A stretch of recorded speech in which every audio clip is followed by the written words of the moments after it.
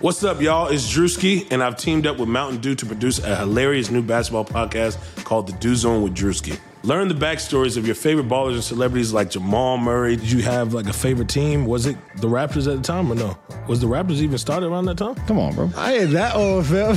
You talking like I'm 50. Taylor Rooks, Asia Wilson, and many more. You won't want to miss this. Listen to The Dew Zone with Drewski on Apple Podcasts, Spotify, and wherever you listen to podcasts.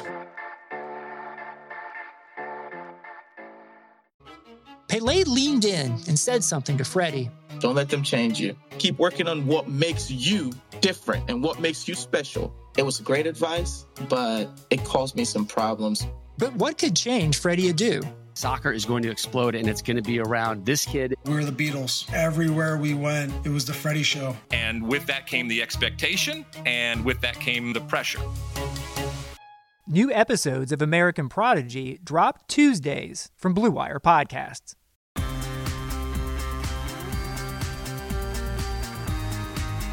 What is up, Hardwood Knocks listeners? I am Dan Favale, coming at you without my fantastic co-host this time, Adam Frommel. I am excited to get back to our team look-ahead train. We took a brief break so that we could do our win total projections relative to the over-under. If you've not checked out that pod, please do so. It was a lot of fun as per usual. This time we're going to be talking all things Cleveland Cavaliers and San Antonio Spurs. For the Cavs, I've brought on Justin Rowan. He co-hosts the Chase Down Pod, which is a part of the Blue Wire Podcast Networks. Follow him at Cavsanada. That's at Cavsanada. Then for the Spurs, we will be speaking with Paul Garcia. He covers the NBA and the Spurs for Project Spurs and analyzing the league. Follow him on Twitter at Paul Garcia NBA, spelled exactly as it sounds. Excited to talk to them. Before we get started, though, just another reminder, the usual reminder to please subscribe to us if you've not done that already. If you're a first-time listener, wherever you're getting your podcast, download every episode. And regardless of whether you use iTunes, please head over there, search Hardwood Knocks, throw us that 5-star rating, write a review. They help us out a ton. I cannot stress that enough. And such a small fraction of people who listen to this podcast relative to our downloads every single episode have done so. I'm not trying to pester you, but it could really help us out. So please do that. Without further delay, though, let's talk some Cleveland Cavaliers, or everything Cleveland Cavaliers, with Justin Rowan. And then we'll move on to everything and anything San Antonio Spurs with Paul Garcia. Justin, welcome back to the Hardwood Knocks podcast. I haven't spoken with you. We did a Blue Wire podcast together like over a year ago, but I'm pretty sure we've not done a Hardwood Knocks episode together in probably closer to 2 years. We are on Skype. As you said, it feels like it's 2015. How are you doing? I'm doing well, man. Thank you so much for having me back. Always down to talk with you. And you know what? I'm glad that we waited a little bit to talk some Cavs, because I think there's a little bit more reasons for legitimate optimism when it comes to the Cavs right now than there would have been if we talked over the last 2 years. Yeah, so I have like a super rambly looking spreadsheet where I highlighted the teams, certain teams I wanted to make sure I talked about before the season actually started, because there's just, with the offseason we had, there was no way I was going to get to every single preview. And I highlighted teams that I thought were neglected on this podcast over the past year. And the Cavs, the Bulls, and the Wizards were like the ones that I singled out. And I just feel like we didn't talk about them enough. And they did have like some dysfunction going on last season, but they are legitimately a team. I'm not even just saying this because you're on the podcast. They're one of the teams I'm more curious about. I feel like I just don't have a feel for very much. And those are among my favorite teams to talk about because I become inherently more curious about them then. Yeah, they're in a funny position right now where 3 straight years, I get a lot of kind of draft feedback of, well, I really like this player, but it's a shame they got drafted by the Cavs. And if you do that enough years in a row, I think eventually you start becoming a better team. So that is one of my kind of outsider signs that at least they're kind of on the right track. I think there is, if you're not in the championship or bust mentality, because I still don't think this is a playoff team, but if you are interested in kind of young talent and team building, I think the Cavs are kind of trending in an interesting direction. Well, they have like stuff now, and I have like, I think 5 players listed before I even ask you a Kevin Love trade question. So that's like, that's got to be some sort of a record. I'll start with Okoro, and I had listened back to the live draft episode of the Chase Down, which I believe you were not on. Carter seemed to like the pick insofar that it made him money because he bet that that's where Okoro was going. What did you think of that pick? Because it feels like he's exactly what they need on defense. I'm just curious as to how you view his fit on offense, assuming, of course, that the video they posted of him hitting an off-the-dribble jumper to win a scrimmage the other day is not like just the standard for him. Yeah, I really like the pick. So my number one guy in the draft was Okongwu. I think there were some concerns with his health, and also it kind of seems like small forwards in today's NBA are one of the toughest things to find elite talent at. Like that's a position where it's just scarce. So I think when you have a high pick, there's a mindset that you got to go with a wing player if there is one available. And Okoro to me was my favorite wing prospect in this draft. I think from the defensive perspective, like it makes a ton of sense why you bring him in. This is a guy that already has a man's body. He can defend 1 through 4. I think team defense is going to take a little while, as it always does with young players. But I think at point of attack, he's going to bring them something that they haven't had before, which I think really opens up a lot of possibilities. On the offensive side, he's a very intelligent player. I think he's an underrated passer, good finisher around the rim, moves well without the ball, which is something that's good to have when you have a lot of ball-dominant players. As far as the jump shot goes, there was optimism about that after his workout. He himself said that his jumper in college was probably a C and he got it up to a B+. I'm not going to buy into that to that extent, but the mechanics are a whole lot cleaner. And from what we've heard out of camp, we just podcasted with Larry Nance last week, and he was talking about just how frequent, like he's not scared to take shots. Like he is someone that is going to take step back shots. He's going to take a lot of jump shots, and he's confident that not only is he going to be a good shooter, but eventually he's going to develop into a very good shooter. So there's optimism that if he can at least be at, like, let's say 35%, that's going to open up the other aspects of his offensive game. But the outside shot is probably going to be kind of the make or break aspect of his game when it comes to year one impact. Yeah, and I don't know if it makes it easier, because there are some guys where it feels like they might be better with the ball in their hands of like working on their jump shot. But if he's having the ball in his hand less than he would have at Auburn, you feel like that would probably almost at least help him a little bit, because he shot like 16% on 2-point jumpers last year, I believe, off the dribble there. So like that's just, I don't know if you want to overburden him. But my question is, like, this team, so they're clearly like they're about their youth. So are they going to give him like a longer leash this season to go through the motions? Is there a chance that, you know, you do have Dylan Windler, you have Cedi Osman, but he's like kind of their only true wing at the moment? Is there a chance that maybe he even starts for most of this year? I don't think he starts to start the year. It's such a quick turnaround from the draft, and JB Bickerstaff really is preaching accountability. It's something we saw as soon as he took over last season, where he was not afraid to bench Kevin Love or Tristan Thompson if they weren't performing well at the end of games, and did the same thing with Darius Garland and Colin Sexton. They're in a unique situation where their front court players are experienced, but those guys are reliant on the young guys to produce for them. And I think there's going to be a lot of internal competition among the young players. So I think Okoro, just everything I've heard about his work ethic and that, I think he's going to be in the mix for real minutes. But to start the season, I can see either Cedi Osman or Dylan Windler kind of getting that starting nod. Windler, even though he didn't play last year, he was around the team. He has more familiarity. He's practiced with them more. So I think he's going to be in the mix there. But I do foresee Okoro getting minutes because he just brings something that these other guys don't bring to the table. One of the things I missed during this long hiatus was your Twitter feed updates on Colin Sexton's season splits. You've been driving that bandwagon, and I feel like I've seen them retweeted into my feed a little bit more the past couple weeks. I don't know if that's you or other people, but is he like overlooked at this point? Because we can focus on what he like still needs to work on, but the dude scored over 20 points per game on real efficiency last year, better than 50% on twos, over 38%, or right exactly at 38% on threes. And I'd sent you the note was just like only Chris Middleton, Brandon Ingram, Jaylen Brown, and Damian Lillard were the other players to just match those splits. And so, no, I'm not saying he is those guys, but like why?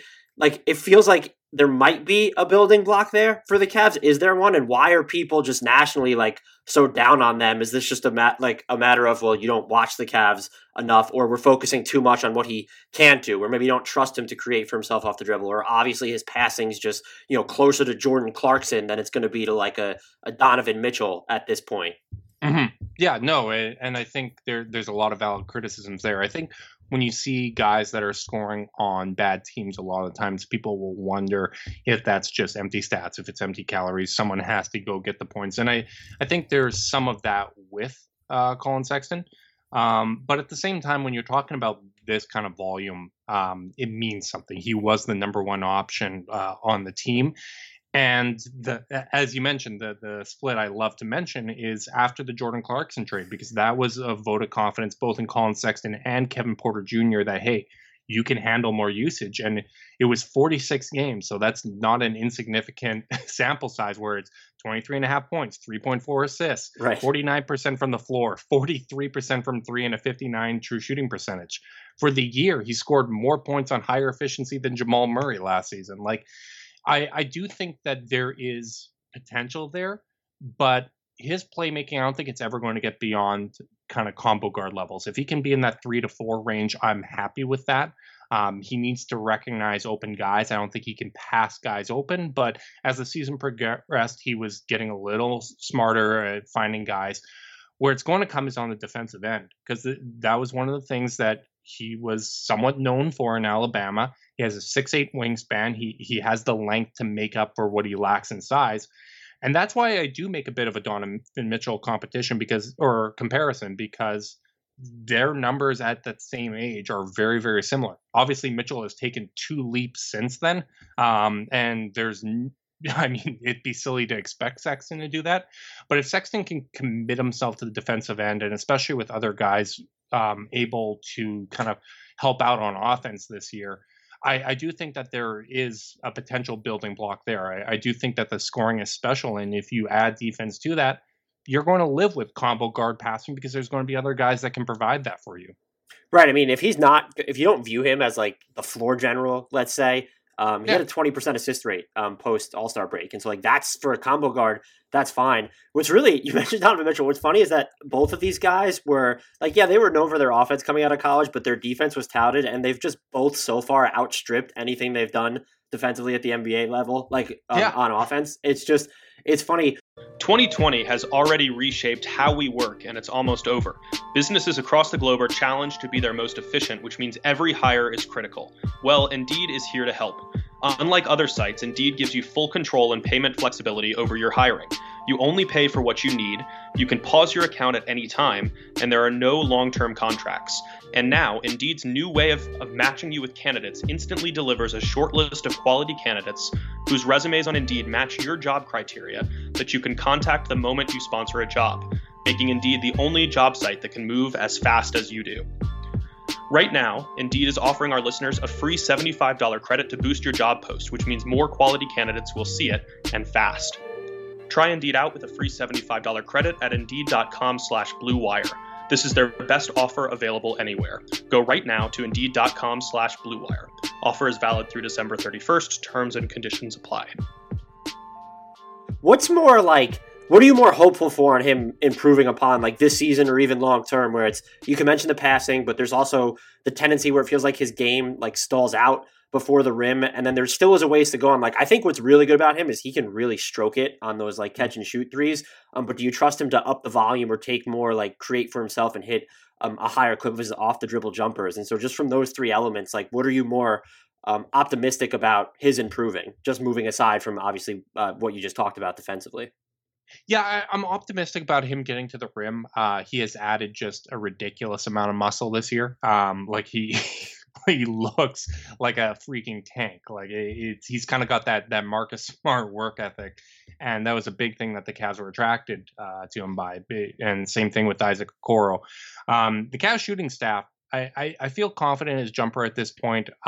It's part of the reason why I really like the Okoro fit, because the Cavs have turned around the jump shot of Colin Sexton, Jetty Osman, Larry Nance Jr. Even Tristan Thompson was hitting threes, although I won't rush to use him as an example. But they got good player development staff, and I think Sexton's ability to get to the rim, draw more fouls, that's really you're going to see more of that this season. Basketball Index, I think they had Sexton in the 85th percentile finishing at the rim, which he was getting blocked a lot, and he started to make some adjustments, and he really wanted to work on his finishing. So if he's getting to the rim, drawing fouls, I think his efficiency is going to go up. But more than anything, I really want to see the growth on the defensive end, because I think that's going to be the difference maker. And people will mention Portland as a comp for the Garland-Sexton backcourt. I really like to think of it more as the Conley-Mitchell comp, because Mitchell is a good comparison for Sexton physically. Like, they're both 6'1", big wingspan. They were known for similar things, and the numbers are so similar that, okay, you're probably not going to be the scorer Mitchell is, but you can be a very good scorer. And if you're contributing on the defensive end, hey, we got something there. That it makes it a whole lot easier to give you serious minutes if we're trying to win. Kevin Porter Jr., I think became like, I don't want to say like the most interesting, but people seemed more and more intrigued in him as the year went on, where like there was talk, it felt like, could he be the best of like the three main prospects that were there of Garland, Sexton, and KPJ. Absolutely unleashed before his knee injury under Bickerstaff. I think when I was looking for this, I think he shot like 35 or 36% on off the dribble threes during that time, which is just huge to have that level of creation. Does he, of the three players, does he have the highest ceiling as like a self-creator off the dribble? And just like, what is the role for him this season that you envision this team trying to carve out for him? Yeah, so I think he does have the highest upside. The Cavs have communicated that they believe that he's the highest upside player that they have. He's probably the lowest floor as well. There are obviously off-the-court concerns. I'm not sure if you're familiar, but crashed his vehicle, fell asleep at the wheel, and had a gun in the vehicle. Also had an assault situation as well, although there were no charges pressed. But knowing that, and knowing the Cavs are really emphasizing trying to develop culture and accountability, I think he's going to have a bit of a road to kind of work his way back into the trust of the coaching staff. Coming into this season, what they anticipate doing with him is having him come off the bench and kind of being that OKC Harden, get more reps initiating the offense from the bench, right? Because you're not going to get those same type of looks if you're in the starting five, just by the nature of this team. So, hey, you're going to get more looks off the bench. You're going to get a run a bit of the offense. Maybe you're playing alongside Dante Exum, who can help assist you there as well. So I do still expect that he's going to have a good season. He had a good offseason before those issues came up, but it's going to be a bit of a journey for him to try to earn back the trust of the coaching staff and earn those minutes, because it's hard to not be a little disappointed with the way that this offseason went. Yeah, and they didn't even he was with the team. I mean, he wasn't with the team, but then all of a sudden he was, but nothing's actually been resolved. And so that was sort of weird, where it was well, what went into that decision making? Why was he not there, and then now all of a sudden he is? He was there, but he wasn't practicing. So I think that they've been handling things internally with him. I think there's probably some guidance that the team is providing him. I mean, you look at kind of the history of this team, and there's the unfortunate situation with Delonte West, and obviously these aren't apples to apples situations, but I think the organization, more than being upset and looking to punish, I think they also want to make sure that he does have the support structure and the guidance and look after him. So I wouldn't be surprised if that was part of kind of the rationale, that he's around the team, but they're trying to get him, bring him back in the right way and make sure that those support structures are in place. So I think that's probably more of it than him being missing like James Harden was. Right. For him, are they going to be more inclined to maybe keep him within the backcourt rotation now that you have Windler and Okoro and even Jetty Osman available? Or do you think that they still view what he's able to do on defense where it did seem like he held up from the games that I watched, like again against like certain actual sized wings. Is he still going to be playing plenty of 3 this year once he's fully reintegrated? Yeah, I mean, he was listed at 6'4" last season. They have measured him. He's over 6'6" now, so he's firmly a wing. But I still think they view him long term as a shooting guard. He did play, I think, like 75% of his minutes last year at small forward, but that was kind of out of necessity. So I do see them using him in the kind of backcourt rotation. Even though Garland and Sexton are going to be starting together, I do see them kind of staggering minutes. Once JB Bickerstaff took over, those guys like Garland and Sexton played like 10 minutes together, and then they each played 15 minutes with Kevin Porter Jr. each without the other on the floor. And I kind of anticipate more of that. I think they're going to try to play around with a lot of different combinations to see what works.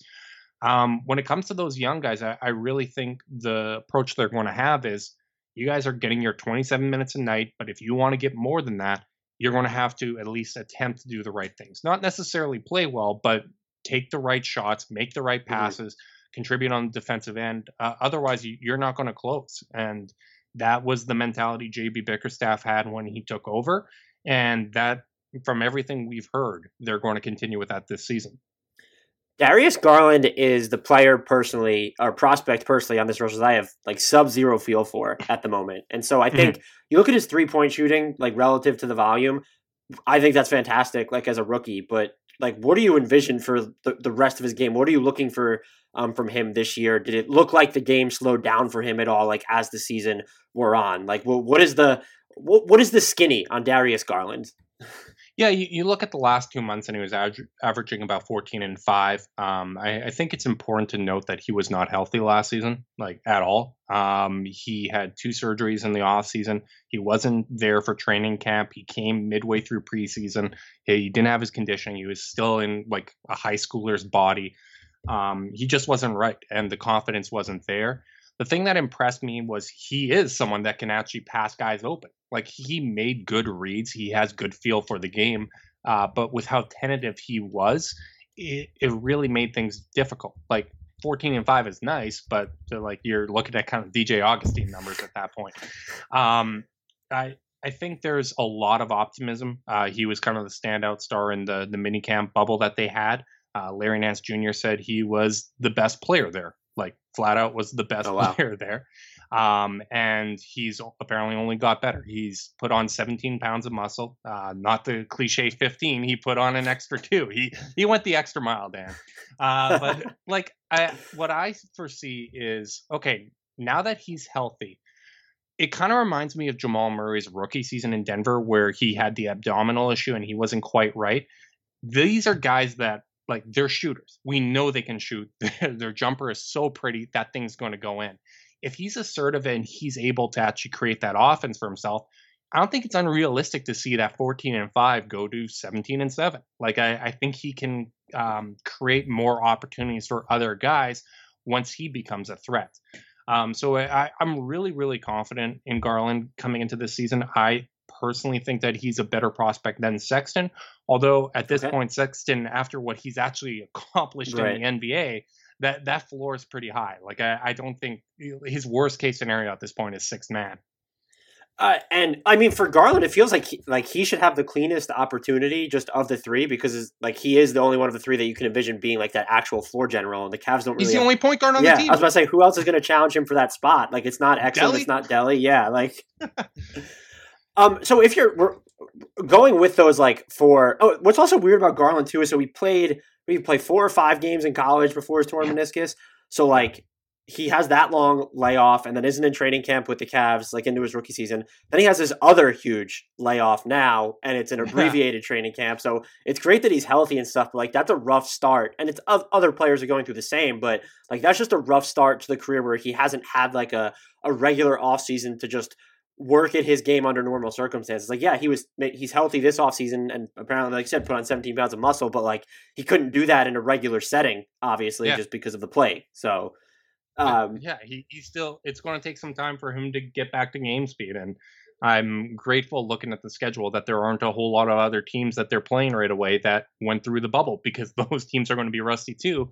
But he's got to figure out, hey, now that I'm more explosive, it's going to take a little while for me to calm myself down to see the game a little bit slower and kind of manage the team, because that's what his responsibility is going to be. So it is going to be interesting, but I do think that he's well set up at this point to kind of change the perception of what he is, because I think he really kind of flew under the radar after being pretty highly touted coming into the draft. My clickbait question of the podcast is, having looked at these 4 prospects now, like how would you rank them, like looking at their long-term outlooks or even just importance to the team going forward? Yeah, so I think if I can cheat on this question a little bit, I want to do kind of floor and upside. Okay. Because I think from a floor standpoint, I think Sexton is probably the highest floor on the team. Okoro, I'd go second, Garland, and then Kevin Porter Jr. Upside, probably KPJ and Okoro first, just because wings have a higher impact in today's NBA.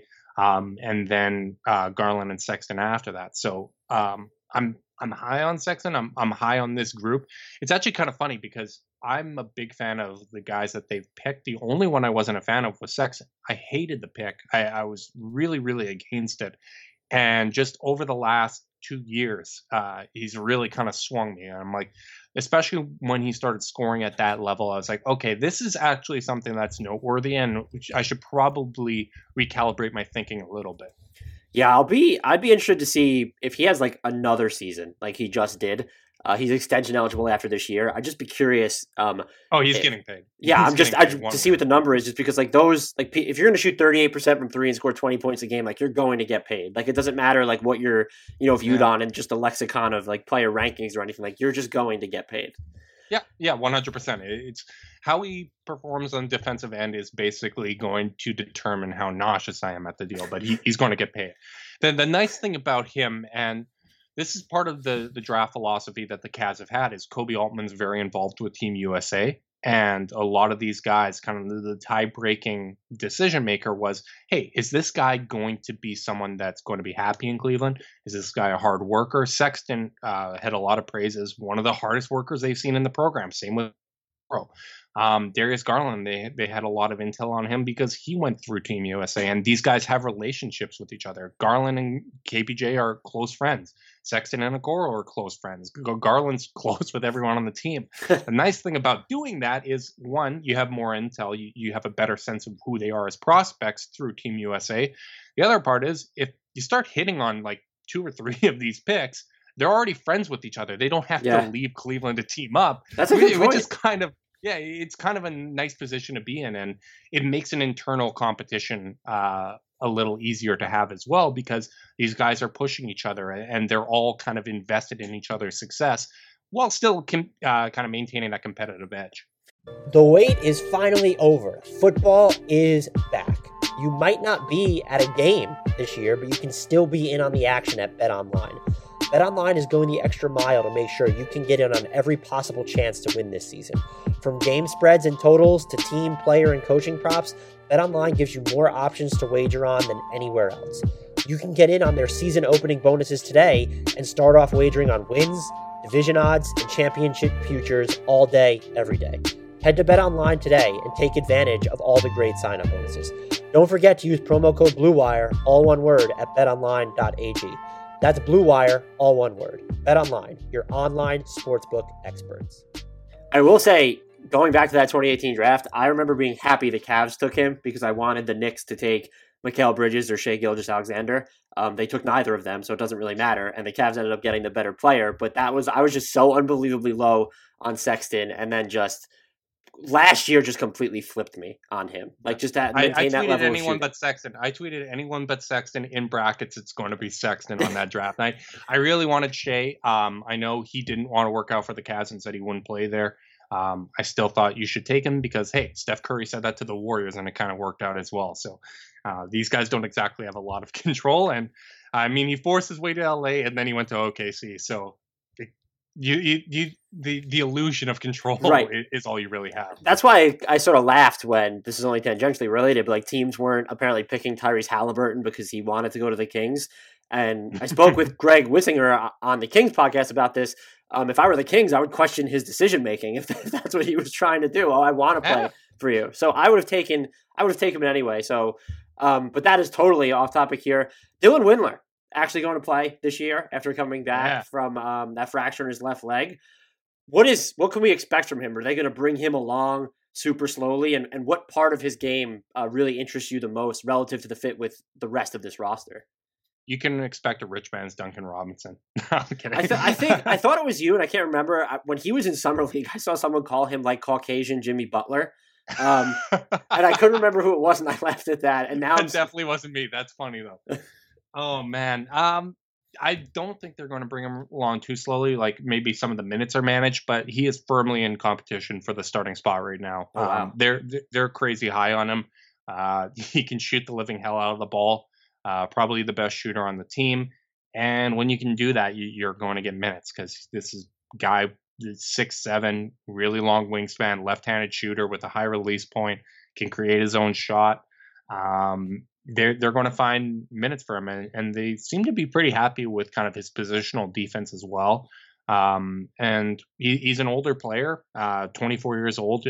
So there is that aspect of the Duncan Robinson comp where he's coming in a little bit later in his career, but except he'll be allowed to dribble, right? Yeah, yeah. JB Bickerstaff did mention that he might play some small ball 4 with Larry Nance at the 5 as well. I think they're going to experiment with freakishly big lineups where you have Love, Drummond, and Larry Nance at the 3, and I think you're going to have times where it's Okoro, Windler, Kevin Porter Jr., and maybe Garland with Nance. So I think he's going to play kind of primarily as a 3-2-4. But he's someone that they feel confident they can move him around in the lineup, and they're really high on him. Like I'm still not convinced he actually exists, so I'm looking forward to tomorrow. A bit of a running joke in Cavs Twitter that this guy doesn't exist, but we'll see. We'll see if the myth of Windler is all that it's cracked out to be. I hope they play the super big lineups and the super small lineups back to back, just to really emphasize hockey shifted up, and I mean they played that big lineup last year and somehow it worked. I know it was a small sample size, but they just absolutely annihilated teams, even in a small sample size. Like that's absurd. Yeah, and when we had Nance on the podcast, he's like, "All right, yeah, like I shot tens of thousands of threes. Like he shot 35% on a good volume last year, and he's confident he can kind of build upon it. He's added some strength kind of below the waist, and he's ready to kind of contribute in different ways. So this is it's going to be an interesting season for sure. So we're going to see some then Thon Maker or McCord, however he wants to pronounce. Is he going to roll out at the 2 and they'll just go 4 bigs with a small? Why not? I'm going to be a little surprised if he makes the team. He is just on a training camp deal, and the Cavs probably want to maintain a roster spot. They might do what they did with Alfonso McKinney, where it's just a series of non-guaranteed deals. Bring him back, cut him, bring him back, cut him, bring him back. But I think they want to maintain a roster spot because in all likelihood they are going to be trading Andre Drummond at some point. They came close in the offseason, and they're going to try again at the deadline because he's a big expiring contract, and the Cavs are more than willing to help someone clear up cap space if they'll get assets. So I think Drummond is an asset play, and they want to maintain that roster flexibility because there's not a whole lot of 1-for-1 deals with Andre Drummond's contract. No, what is he, 27.5 or 28? What is he at? Yeah. He's high. I am surprised Dwayne Casey didn't resign in Detroit after they let Maker walk. He was just intent upon playing him ahead of Christian Wood for so long. But so what does Cedi Osman now, what is his fit with the team long term? They did extend him, and he did shoot the ball well last year. But now I'm just looking at this roster, and it's not that he doesn't make sense, but I'm like, he really shouldn't be starting now, right? Like, I feel like he should just be coming off the bench when you're looking at all the other guys that are now on this team. Yeah, I mean, Cedi was extended. His contract reflects that of an 8th man, which is what he is. But unfortunately, for the last 2 years, he's been their primary stopper on the perimeter, and I'll put that in air quotes. He's been overmatched, and I'm excited to see him in kind of a more manageable role.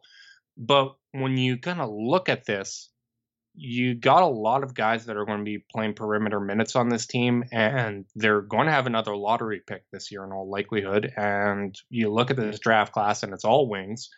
I wouldn't be surprised if Jetty was kind of tied to either Kevin Love or Andre Drummond in a trade to kind of up the value there in a return. But other than that, while he's here, I see it kind of a similar role to what Windler has of, okay, you'll play a little 3-2-4. We'll maybe play him a little bit more at the 4 because he is a bit stronger and has more experience. But I think he's going to be able to contribute. He's going to be in the mix for starting at least at the start of the year until Okoro gets caught up on the playbook and is a little more comfortable. But long term, no, he's going to be a rotation player for this team. And yeah, I mean, he's a great depth piece to have. And I think a lot of teams would be happy to have him come off the bench, including Cleveland. But it's the fit's getting a little tricky when you have so many kind of young mouths that you want to get as many reps as possible. And if they want to keep playing him at the 3, it feels like coming off the bench is just the better fit for him then, where he doesn't have to go up as heavily against starting caliber wings, which he's just not equipped to defend. No. Poor guy. So the question that I delayed as long as I could, what's happening with the Kevin Love situation this year? Is this the season they actually move him?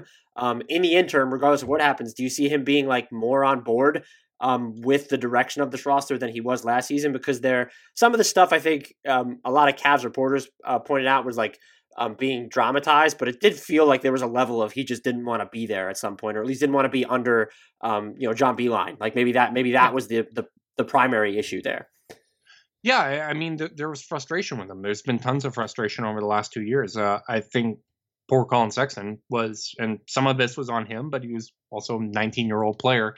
I don't think no matter who they drafted, Kevin Love was going to be happy because it's such a difference from going to the finals for 4 straight years. And I mentioned this earlier in the podcast, but you got veterans in the front court with Love, Drummond, and Nance. But those guys are reliant on the young guys to get them their touches, get them good looks. And they haven't been equipped to do that. And as the season progressed last year, whether it be the Beilein factor, whether it be Sexton and Garland playing better, it did become more manageable for Kevin Love. But I think you're not going to see as many outbursts because there's just more talent there. It's going to be a more enjoyable experience for him. But I think both sides would prefer to move on.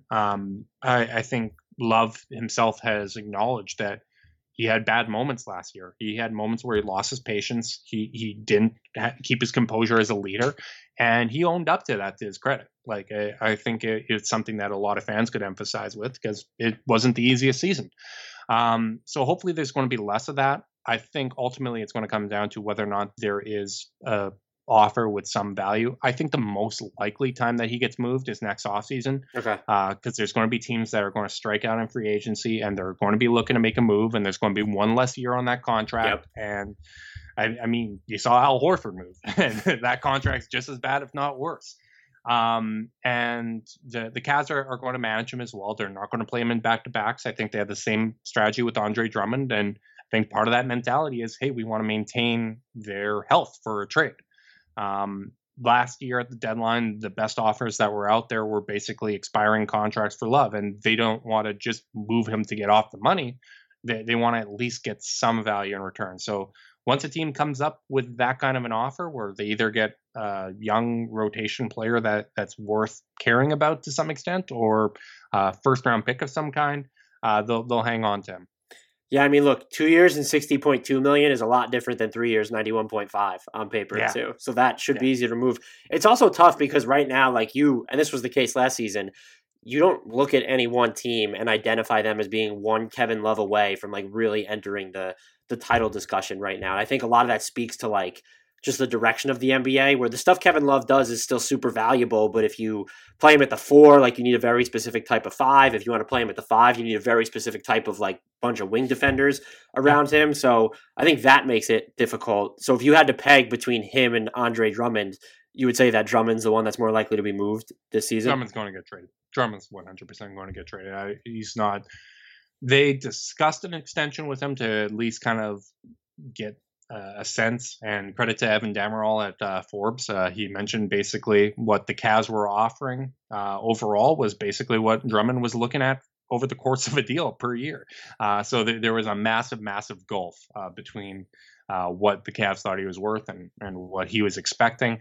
So it's, I mean, I think that he's going to get moved. I think some team is going to see him A, as a rental for a couple months, and B, as a way to clear up $30 million in cap space for just a fantastic free agency class. Even if Giannis isn't in there, teams are going to want to kind of clear up that space. So I think there is going to be some market for Drummond, and I think ultimately it was an asset play for the Cavs. I think they wanted, I think they wanted to see what Drummond would look like for the final 20 years. They wanted to see what the guards would look like playing with a big like that, someone that they could use in the pick and roll a little more aggressively than Tristan Thompson.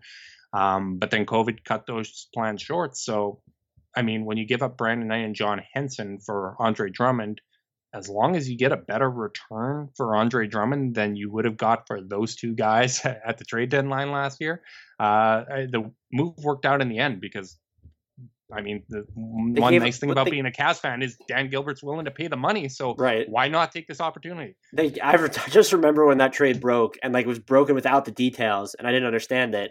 And then I was shocked that that's what I knew his value wasn't high, but they got him for a second round pick and expirings. That's what it ended up being, right? Yeah, it was John Henson, Brandon Knight, and a second round pick. And earlier in that day, the conversation was, okay, maybe the Knicks are going to give up Ntilikina for John Henson. The discussion happened, but obviously the Knicks didn't want to go forward with that. But then all of a sudden it turned into Andre Drummond, which was surprising as hell. Just as an aside, I would die for Frank Ntilikina, so I'm glad that I actually think he needs to be on a different team than a player. I'd love to have Frankie Smokes on the team. I was really hoping that something would happen this summer.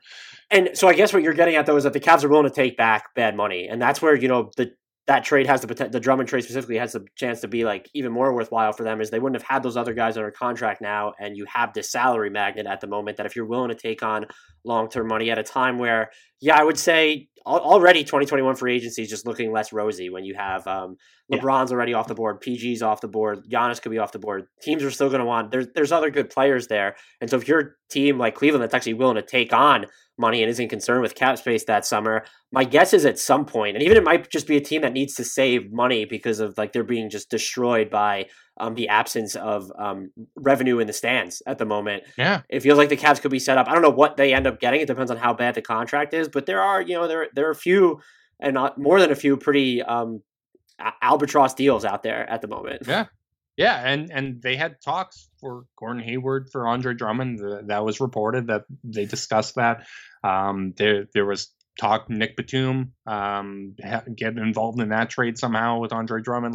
There were options out there. They weren't able to get one done yet, but I now kind of foresee them going into the deadline where, hey, now there's half as much money on that contract, and now you can clear up some space. So, I mean, the flaws of Dan Gilbert are pretty well publicized, but the difference between Cleveland and a team like Indiana is if Cleveland gets good stuff, they're going to pay. That Dan Gilbert's going to spend a lot of money, even on this bad team.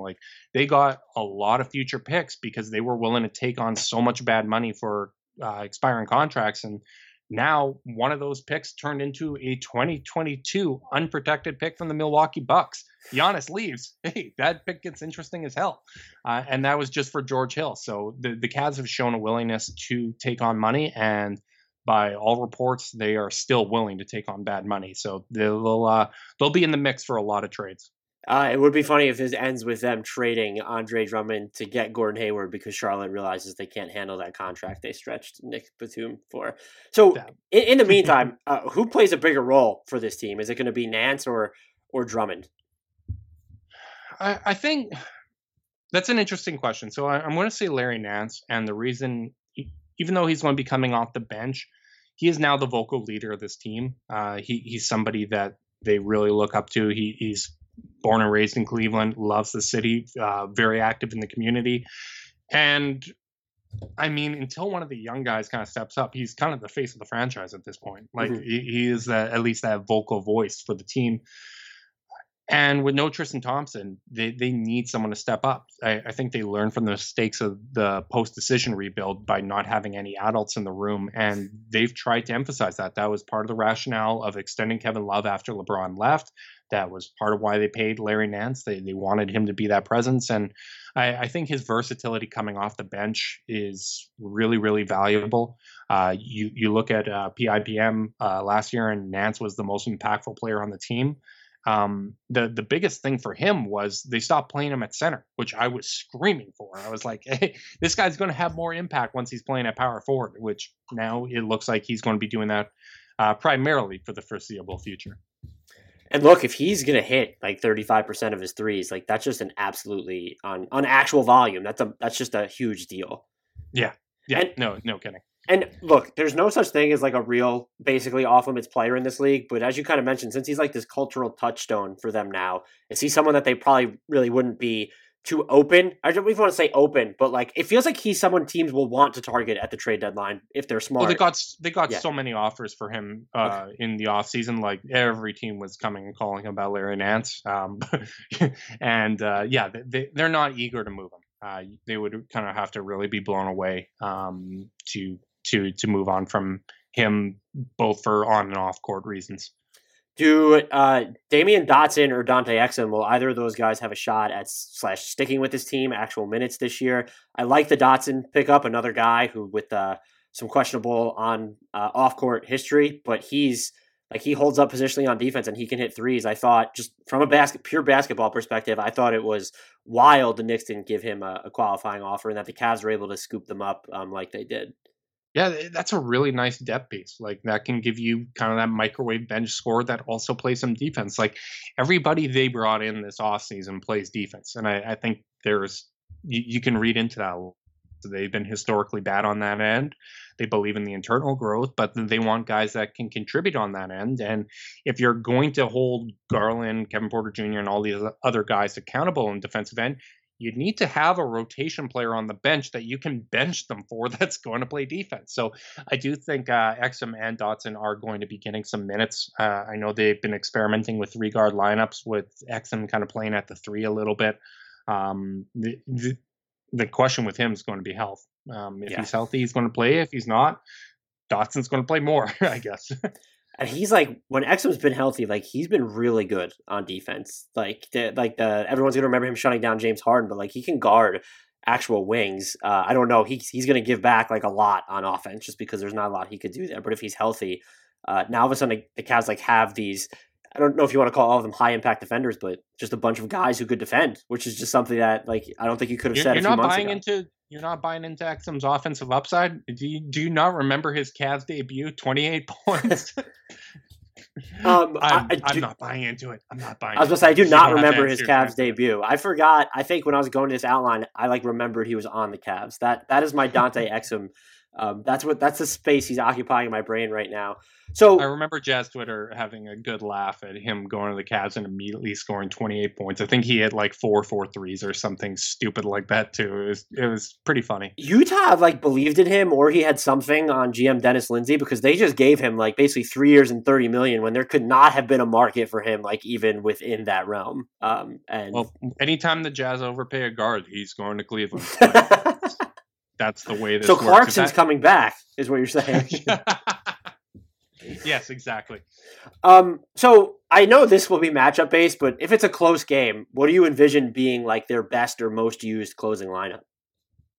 All right, I'm going to answer this mid-season because I think it's going to take Okoro some time, but I do think that he's going to be in that lineup. I think it's going to be Garland, Sexton, Okoro, Love, Drummond. I think that's probably their best look. Maybe they end up going with Kevin Porter Jr. there, but you look at kind of the on-off numbers. KPJ and Sexton were just horrifically bad last year together. Like that pairing just sucked. They could not generate offense together, even though both of them are talented at generating individual offense. Whereas Garland and KPJ, I think that's something to keep an eye on, but they were a net positive together when Sexton wasn't on the floor, which it's not easy to find net positive pairings on last year's Cavaliers. But I'm a believer in both Garland and Sexton coming into the season. I think all the buzz, everything we've heard is that those two are looking really good and are dedicating themselves on the defensive end, because I don't know if you want to call Garland twice as good or if you want to call him half as bad. Probably half as bad is more accurate, but his defensive PIPM was half as bad as Sexton's, and his positional defense was good. Like he's got wingspan. He was in the right spots. He just weighed like 170 pounds soaking wet and just like wasn't physically there. So if he's playing decent positional defense and Sexton's dedicated himself on that end, I can see what they bring on the offensive end being enough to earn them the kind of that closing role. Is there, and you kind of already mentioned this when you talked about playing Larry Nance with four smalls, but is there like a quirky lineup aside from the three big combination that you're hoping they test out at any point this season? I think any quirky lineup has to include the man of mystery, Dylan Windler. So let's go with Nance and Windler as the two quote unquote bigs. Let's throw Okoro, Kevin Porter Jr., and Garland. I think that's a fun, weird lineup. So Garland, KPJ, Okoro, Windler, and Nance. I think that could be a lot of fun. I would pick that same one, but have Sexton in for Garland. I don't know if you have enough playmaking. That would also be fun. But yeah. I mean, it's a whole lot of secondary playmakers at that point. Like even Larry Nance is a pretty good passer for a big man. So it'd be interesting to see how that works. But yeah, that's either of those lineups could be a lot of fun. Factoring in whatever you want, like whether it's big additions or subtractions, does this end with them giving up every one we just talked about for James Harden? But whatever, factoring in whatever, what's a realistic win total for this team this year? So I'm hoping this season, like I think they're going to be around 25 to kind of high 20s wins. I am optimistic. I think it's going to fall off a little bit after they trade Drummond. Just because you're probably going to become a worse team at that point, even though you could probably debate Andre Drummond's impact. But I think the goal for this season is, okay, you're creating some accountability. You're developing better habits. You're learning how to win. I think this is a team that's going to be competitive in a lot of games, but not yet know how to close them out. And hopefully, I mean, you do that and the young guys kind of iron out some of those bad habits this year. You go into the draft with another high pick, maybe get some lottery luck. You have cap space, probably, depending on what happens with Andre Drummond, but you'll at least have enough to kind of fill out the roster. And who knows, maybe then you do what Atlanta did, only at the appropriate time in your rebuilding arc, and make a run for the playoffs the following season. Like I think the goal for this year shouldn't be routed in wins. It should be, is this viewed as a young up-and-coming team with promise? Or are the young guys establishing themselves as good young players? And if they can do that, I think the future can be decent enough for Cleveland. If I set the over-under on the number of teams with a worse record in the East than the Cavs this year at 2.5, are you taking the over or the under? Oh my God, that's tough. I'm taking the over, but not by much. It would make me a little bit nervous.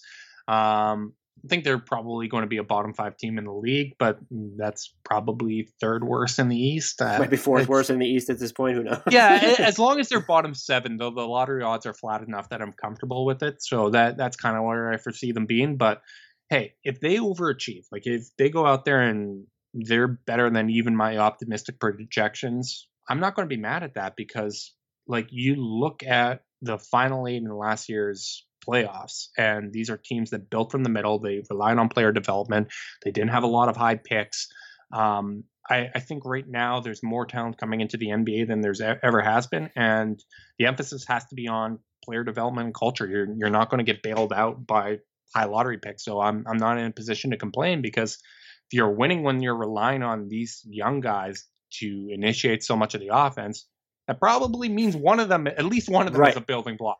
It only makes sense to get mad if they overachieve because they've left like Kevin Porter Jr., Colin Sexton, Okoro, and like they're not playing the young guys. Like that's when getting angry makes sense. But if it's the young guys who are overachieving, then there's no, like you should. That's actually Drummond's encouraging. Dropping 30 and 20, loves playing like he did in Minnesota, and they traded for Chris Paul, and that's why they're winning. I'd be a little bit upset, but if it's the young guys, I'm going to be okay with that. Anything I didn't ask you that you want to cover? Anything that's just maybe nationally under-recognized about this squad? Did you have any strong Thon Maker takes that you needed to get off right now that you didn't already get off before? No, I'm just going to go back to that word accountability, because I mean, we were laughing about it when we did our podcast with Larry Nance. It came up a million times because that's what they're trying to drill into people's heads. And I think I would be crazy. I mean, I am crazy, but I'd be crazy if I didn't understand that it's going to take, even among Cavs fans, it's going to take actually showing that for people to buy in. Like, this team needs to create a positive identity that isn't tied to LeBron James. I think that they've done the right decision making. Like, the Okoro pick was really encouraging because you had the guy that might have sold tickets that played in Ohio in Obi Toppin. You had Dan Gilbert's favorite player in the draft, apparently, in Denny Avdia. And they went with kind of the strong culture fit, the guy that has a crazy work ethic that Kobe Altman knew from Team USA. They're doing the right things. Just because you have the right process doesn't mean it's going to work out. Some of these guys are going to bust in all likelihood. But whether or not they can actually kind of turn the perception of this franchise around is going to be really, really interesting to me. And it's interesting, too, because, I mean, it's tied to the whole identity of the city. Like, the city has been experiencing a boom there. They're like, I went there last year with my wife. She had never been. She isn't online, so she doesn't even know that Cleveland isn't supposed to be a nice place. And she's not online. That sounds like a keeper. Yeah, it's great. I mean, she's only online on YouTube, so that there's not a whole lot of Cleveland references there outside of the Cleveland tourism video. But it's an interesting place to be because you're not yet at the place where you have legitimate expectations, but there are some expectations because you have so much young talent. So I think it's going to be interesting to see whether or not they can make some headway when it comes to turning around the perception of this franchise. And I guess there's just a matter of, like, they still do need to kind of find their blue chip cornerstone. Like, maybe it's Colin Sexton, maybe it's Garland, maybe it's Kevin Porter Jr. I think they have enough talent. Maybe it's Kate Cunningham. Yeah, there you go. Like, because they have enough talent to really look at. Interesting. If things work out and they get the lottery luck, because I think people forget when they won the Andrew Wiggins lottery, they won like 35 games and they went 500 after the Bynum trade. Like, I would love for one of those seasons where you have that late boom and then you get the lottery luck. They've kind of got the.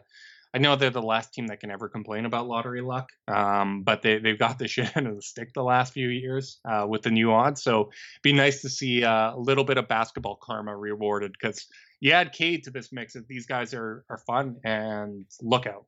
The challenge for them, because it does feel like, just from afar, that they've done at least nothing has been malpractice at this point, but you don't want to get to a point where you don't feel like you've had to stomach a lot of losses and yet you still don't have that blue chip cornerstone. Mm-hmm. And if they don't get that next year's draft, like say they slide down, like if they have like 8 or 9, and that might be considered blue chip in this draft. Everyone's like over the moon about it. But if they don't have that player, like that's where you worry about them sort of short-circuiting what's happening now in favor of making the win now play that sets them back without really doing anything meaningful for their needle.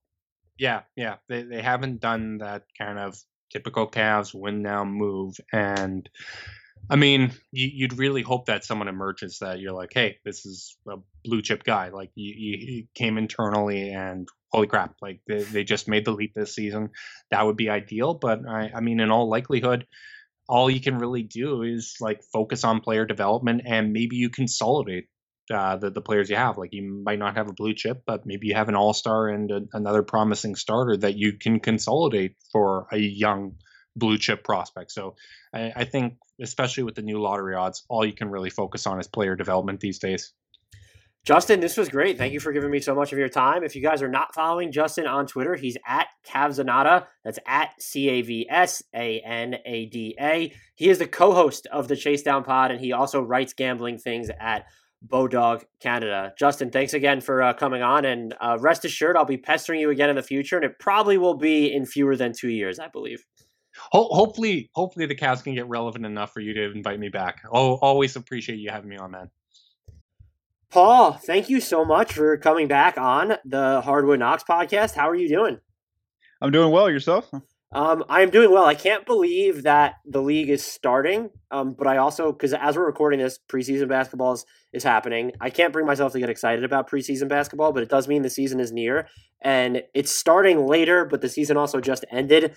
Time is nothing and everything at once. I'm tripped up all over the place, but I am excited, obviously, with everything that happened over the offseason to watch some more meaningful basketball. Yeah, I actually just put on the game for the first time, and it's I see here fourth quarter, and the Rockets are up like 30 points. So what I am interested in seeing right now in the preseason is just kind of what the arenas look like, because right now a lot of the teams don't have any fans, so just kind of seeing the different layouts. And like I see here the Bulls game, they have it covered, the seating with like some sort of tarps. Yeah, I was wondering if they could do what they did, like set up something similar in the bubble just to give shooters better sight lines. They'll have them like organically without fans there, but I heard a lot of players talking about like how nice that just black backdrop was. And so if you're not going to have fans in arenas, like, can you technically just set those up behind the basket? Like, yeah, so that'll be interesting to watch. Yeah, especially like with the Spurs, they play Saturday, and I'm interested to see what that looks like. Speaking of the Spurs, their offseason was, I would call it mostly uneventful. Like they, touch-ups. They added Devin Vassell. They have Trey Jones. They re-signed Jakob Poeltl. Eubanks is back.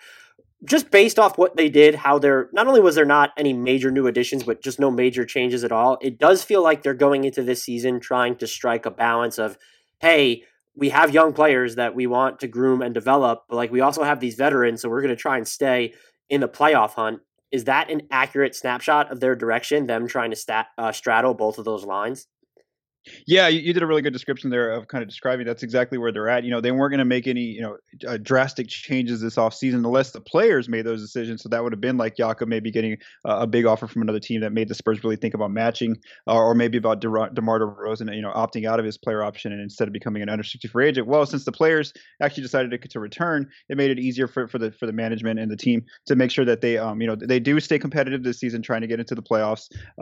This new format's going to help them out where they basically have to stay within 10th at worst for themselves. And then they kind of straddled that line all year where like Coach Pop wants to give a lot of the young guys some more minutes, like we saw there in the bubble back in July and August, while also staying competitive and really shooting for the playoffs. And they're thinking that their team is going to get better because they are bringing back Trey Lyles and LaMarcus Aldridge, two pieces that were integral to them before the pandemic happened last season. So they are kind of playing both of those lines, I would say, and they really have a choice, during the season. I know we're going to get into some of this later on in the episode, but they have those choices of like, they can easily just punt the season away if they need to at any time, or they continue to try to basically get into that, get into a playoff spot throughout the year. And the main thing from what I would take away in terms of like their very quiet offseason is the fact that they set themselves up nicely for next offseason when they are going to have some max cap space. So I think that's why we didn't see any drastic changes with them, because again, they don't want to ruin that cap space, that amount of open cap space that should be there for them next offseason. Yeah, and that's also why it's like kind of okay, like because sometimes straddling two lines can be dangerous, but like they're going to reach like an organic reset point, whatever that reset point might entail. When they have 4 huge expiring contracts coming off the books as of right now, in Aldridge, DeRozan, Mills, and Rudy Gay. So like it does make some sense there. I am interested to see if the 2021 free agency class keeps getting worse though, with all these guys that have signed extensions. Does it get harder though? So like in the bubble, you don't have LaMarcus Aldridge, you didn't have Trey Lyles. Didn't they told Patty Mills he wasn't going to play. Does it get harder now then to integrate the youngsters? Yeah, I mean, the preseason, they're going to be okay because actually they're dealing with some injuries to some of their core players. So, like, Keldon Johnson won't be there in the preseason. Derek White's going to miss. So those are two pieces who will be there, when the season really starts. So it's going to be some sort of, like, slow integration in terms of adding 2 guys who were part of the team before the pandemic. And like I said, in Aldridge and Trey Lyles, while, they saw Keldon make a leap there in the offseason. They saw Lonnie Walker, in the bubble. They saw Lonnie Walker. They saw Derek White. All these young guys really made a lot of growth there in the bubble, and they want to keep that format, that kind of pace that's not really centered around a half-court style offense, a lot of mid-range stuff. It's more, more attacking the rim kind of things. I know that, we like to say it's more of a spread out type of offense, but it's really not. They don't take that many threes with this system, but they're at least spreading it out, the offense, and they're just really attacking the rim, getting to the free throw line, getting inside the paint, and then being more versatile on defense. So it is going to be interesting to see what these lineups look like. I think that even just trying to, I was writing a piece recently, and I was trying to figure out the starting lineup, and I came to the conclusion that I think that Derek, DeJounte, DeMar, and LaMarcus will for sure be the 4 starters. So then you're kind of wondering, how do they go with the 5th starter? Is it Jakob in a traditional lineup, or is it maybe like Lonnie Walker, Keldon Johnson to keep it small and more versatile? So that's why it's going to be a really interesting team to watch, and especially like I said with Aldridge, because he does like to go into the post. Right now, him and Coach Pop and all the players, they're saying the right things. They're saying that he's popping out to 3. Jakob Poeltl just yesterday he had said in his interview that that, you know, it's actually tough to guard Aldridge now because he's picking and popping the three so much that it pulls him away from the rim, and it's hard to play defense against Aldridge this way. So we'll see. Like I said, you know, I really got to see it to believe it, because I know Aldridge increased his attempts from three last year after like January. But again, you know, is it really a natural thing for him to actually pick and pop consistently from three? Is it natural for him now to actually give up a lot of that post-up offense that he really likes to go to? Yeah, I feel like you can almost pinpoint the exact game where Aldridge's shot selection just changed. Like, because the increase in three-point volume for him and sort of the team at large, like, it was pretty stark at one point last season. And you had kind of mentioned this already, like, about the speed at which they were playing in the bubble. Per Unpredictable, they were fourth in average possession time. The bubble feels like somehow 8 years ago, so I don't even remember that they were playing that fast. Do you think that's going to be, I don't think that if you're going to have Aldridge on the court for a bunch, I don't know that you could commit to playing at a similar speed now, but are they going to be like committed though to getting out in transition more? Maybe if it's even a matter of they're just trying to be more optimistic on live balls as opposed to, you know, just inbounding the ball and really trying to go wire to wire from the jump.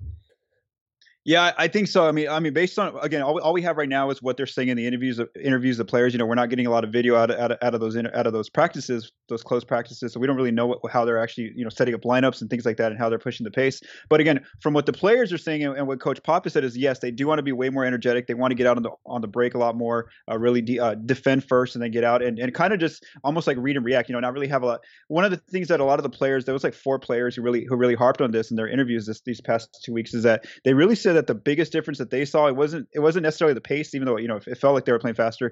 It was the fact that Coach Pop really let them kind of, he didn't force them to run a lot of half court sets. He let them kind of just read and react, like I said, just kind of attack the defense wherever they felt like the weakest point was, and quickly get to the rim or try to get to the free throw line. And that was something a lot of the players said, that normally under Pop, you know, it's tough because he's kind of the game manager, where he wants a lot more half court offense. He wants to be calling plays nonstop. And so because of that, you know, they really got to just kind of pick apart and play a lot more pick and roll and just kind of drive in and then kick out kind of offense. And so that was really good for them. And I think that's where you see a lot of that, you know, the increase in pace, but then also the fact that they're playing better defenders now. You know, they don't have Marco Bellinelli anymore. They don't have Bryn Forbes anymore. So a lot of their players that where they had some defensive issues, they have just a lot of long, young wing players. So those players are going to defend well, get the rebounds, and then of course a lot of the younger ones are going to get out, like Lonnie Walker, Keldon Johnson. They're just going to get out on the break, and so it's easier to feed them. So I think, yeah, that's definitely something you see from this team. They do tend to, and I'm wondering if it's different because they seem like they're going to be more invested in their youth, but they tend to bring their rookies along slowly. And then now I think you get into the point, like the guys coming out of college, like Devin Vassell, they haven't played since like February, March, whatever it is. And they haven't really had a training camp now. Like, it's going to be a fake training camp basically when the season starts. Do you think he gets a chance to play like an actual role on this team, or do you expect it to follow, even with Tre Jones as well, a similar trajectory to a lot of these other guys, where Derek Wright, I think, was under like 9 minutes per game in his rookie season? It was something similar with Lonnie Walker as well. Yeah, so you know, one thing that's going to really help out Devin is that you know, there are some early injuries in the preseason. So like, if he can really show up and play really well in these few preseason games, you know, he really can make Coach Pop, you know, start to think, you know, when everybody gets healthy, you know, maybe I have him as a player in the wings, you know, waiting. Right now, just based on their depth issues they're going to have right now, because they have so many. I mean, it's not a bad thing, but they have too many players right now, or some guys are going to have to sit out. You know, that's just the way it is. So I do see Devin and Tre for sure. If there is a G League season, you know, playing a little bit early on in the first few months with the G League team. Like I said, the preseason, Devin might get a lot of minutes, but as soon as Keldon gets healthy and as soon as Derek White gets healthy, those minutes will be gone. I think the battle, you can see it. I don't see Tre at all getting any chance of actually cracking the rotation unless, you know, somebody gets hurt, unfortunately. So I think that the point guard spot is pretty short up with DeJounte Murray and even Patty Mills. I know that you talked about earlier how Patty kind of sat out and was like an assistant coach in the bubble. Well, you know, that was good for him. You know, he said he learned a lot and stuff like that from the coach's perspective. But it also, I think it showed him that, you know, he's pretty much getting close to the end here in terms of, you know, is he going to be that player who's going to get ready to retire in a few more years, because he's actually been saying coming out of training camp that he wants to be the Australian national team version of Patty Mills, a very much more aggressive player that we have never seen in San Antonio. He's more that team-oriented kind of player. He does a lot of more spot-up threes and kind of sets up the offense. Well, now he's saying he wants to be a lot more aggressive off the bench here. So I'm actually interested to see how Patty plays. So again, I think the point guard spot is kind of short up. There's not really any type of chance for Tre Jones to crack it. But Vassell has a chance, because I think that there's going to be that just some minutes there between Lonnie Walker and Keldon Johnson, kind of fighting for who's going to start and then who's going to get the minutes off the bench. And if any of those players has like a slippage and they start to have some trouble, well, then I think Coach Pop could easily give Vassell a chance, kind of like what he did last year when he started bringing in Keldon slowly, and how Lonnie started taking minutes away from Marco Bellinelli just like 2 years ago. Yeah, you kind of touched on this by naming all these guys, but there was a point, and it was even when Kawhi was on the team, where it just felt like they had 2 rotation caliber, like actual true wings. And now they all of a sudden just have a bunch of these guys between 6'6" and 6'9". Has that been like a conscious team building decision, or more just incidental because of talent that's been available in the draft?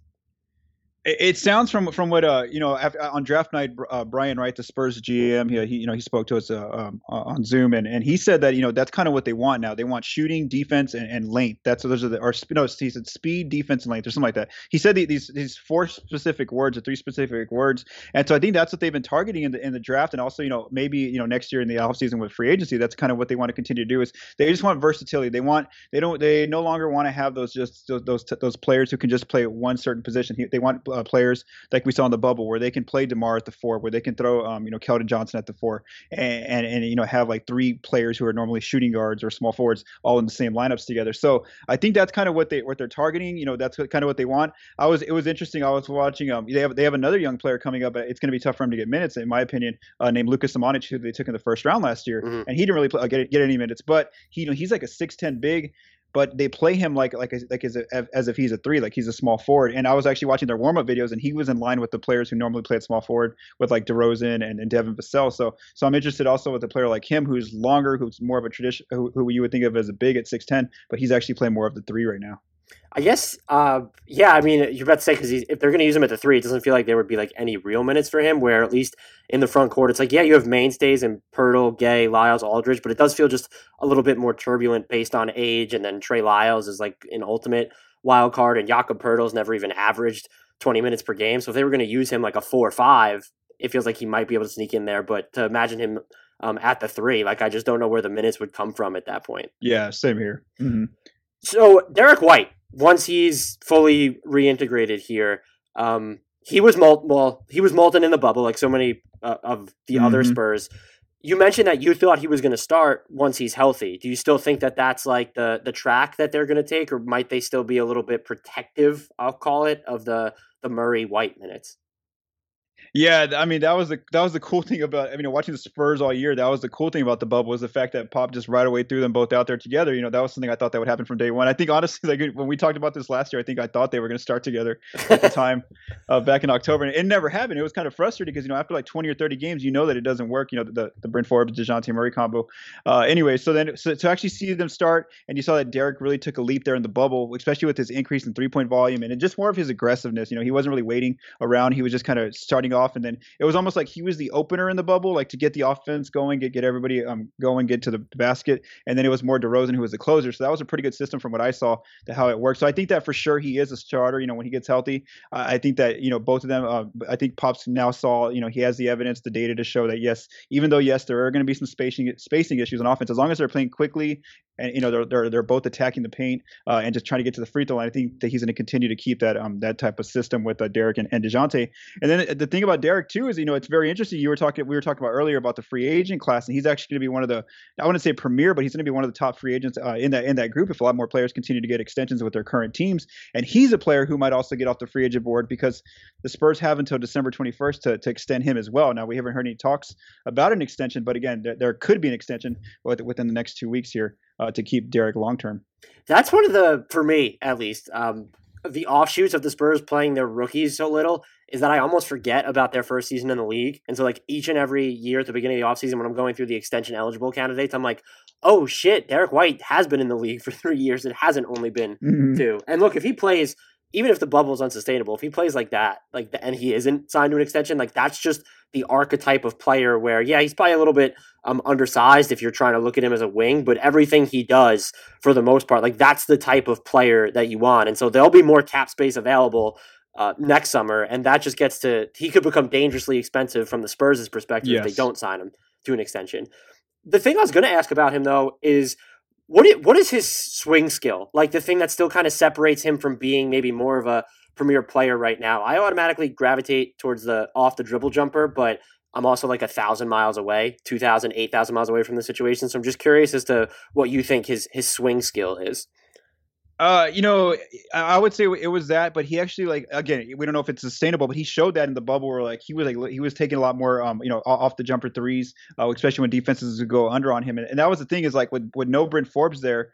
Because he was hurt at the time, I think they needed some sort of shooting, and Derek was that player who was a little bit more aggressive. And I would say the main thing for him is just the aggressiveness, long term and consistently. He doesn't play like a player who can put up 20 a night all the time, and I think that's the biggest issue is that he has that capability.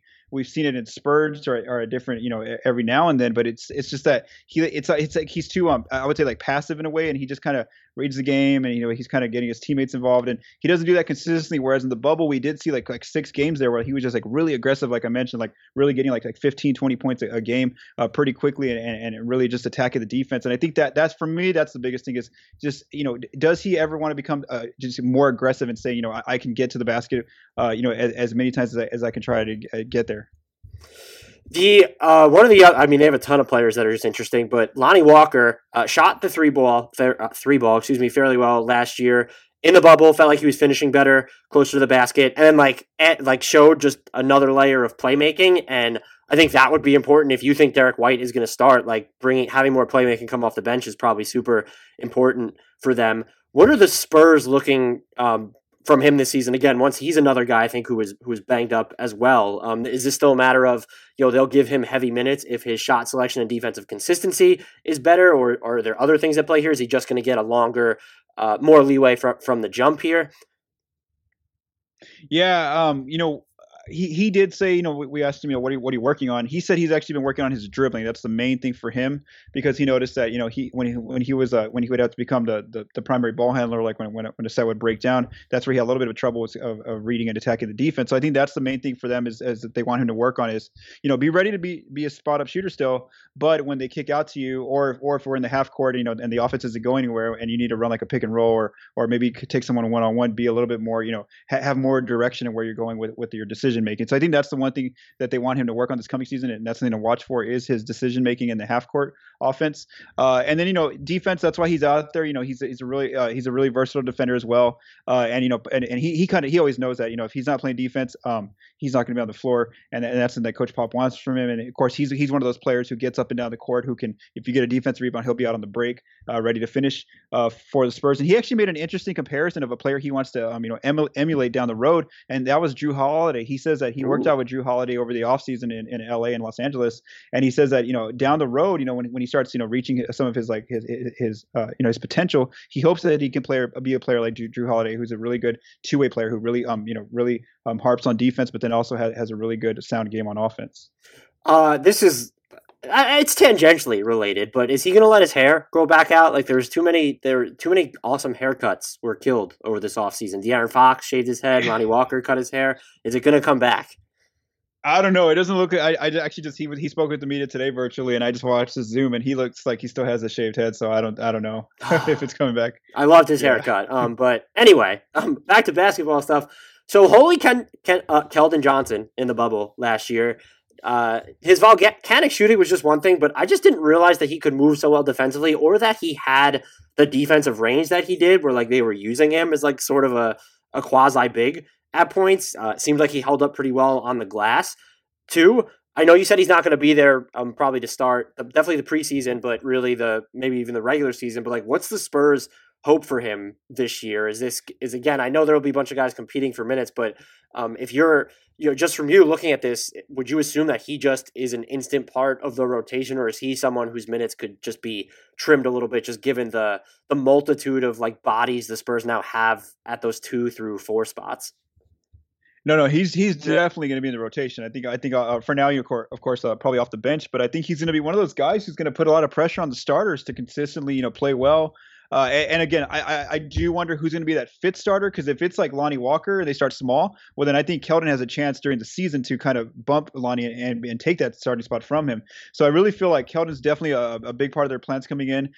We haven't actually spoken to him during training camp, but I'm actually interested to see what they actually asked him to work on in the offseason, because like you said, I mean, defensively he's there. He's got it all. He's playing really well there. And that's why he was actually getting minutes before any other player, any of the rookies, was because, again, when Coach Pop sees that a player has defensive potential, he immediately, starts to get intrigued and starts getting some minutes, like we saw early on with Kawhi a few years ago. And that's like a big reason why like you see Keldon get minutes in year one, but you don't see a player like Lucas Samanic, who isn't known for his defensive skill set. So yeah, so what Keldon, like, again, like, even, and it was only small sample size, 8 games. In the bubble, he shot very well from 3. We'll see if that's actually real. That might be the understatement of the year. Yeah, shot really well.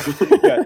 So I wasn't putting a lot in the. I mean, I think he'll have a fair, 3-point shooting average. It should regress a little bit. But the thing that was really interesting about him, honestly, was the fact that, like, I actually, like, I spent a lot of time making videos of watching him and what he did in the bubble, and he really did a great job of, like, on secondary action where, like, somebody drove into the paint, they kicked out to him in the corner, and he either drove in and got to the foul line, drove in and finished, or drove in and kicked out to his teammates. So that was just something that I saw a lot of growth from him. And I didn't watch him a lot in Austin before the pandemic, so I don't know too much of how well that was coming, that was growing that part of his game. But again, that secondary action was something that I really saw that was very well for him. And then also him pushing the pace, like when he would get a defensive rebound, he would on his own, like, just read the defense, and if he thought that he could beat a guy to the basket, he'd do that. He'd just go aggressively toward the basket and finish or get fouled. And so that's something that, again, I think that's why we saw that a lot of growth from him. And I'm really interested again to see what do they want him to do.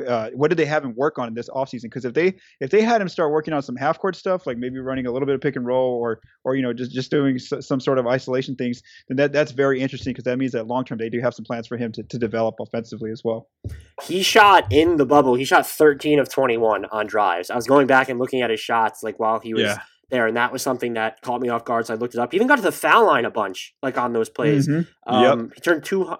He turned 46 drives into 16 free throws. And then the other thing, does he have like a little bit more of a stop and pop game on the floor? Because he hit, like, I think he took 9 pull-ups in the bubble and he hit 5 of them. And so, like, that's just another little, like, could be added wrinkle in his game where he's probably just best suited as a complement, but like it's not just going to be this standstill shooter. Like, there's functional offensive play here.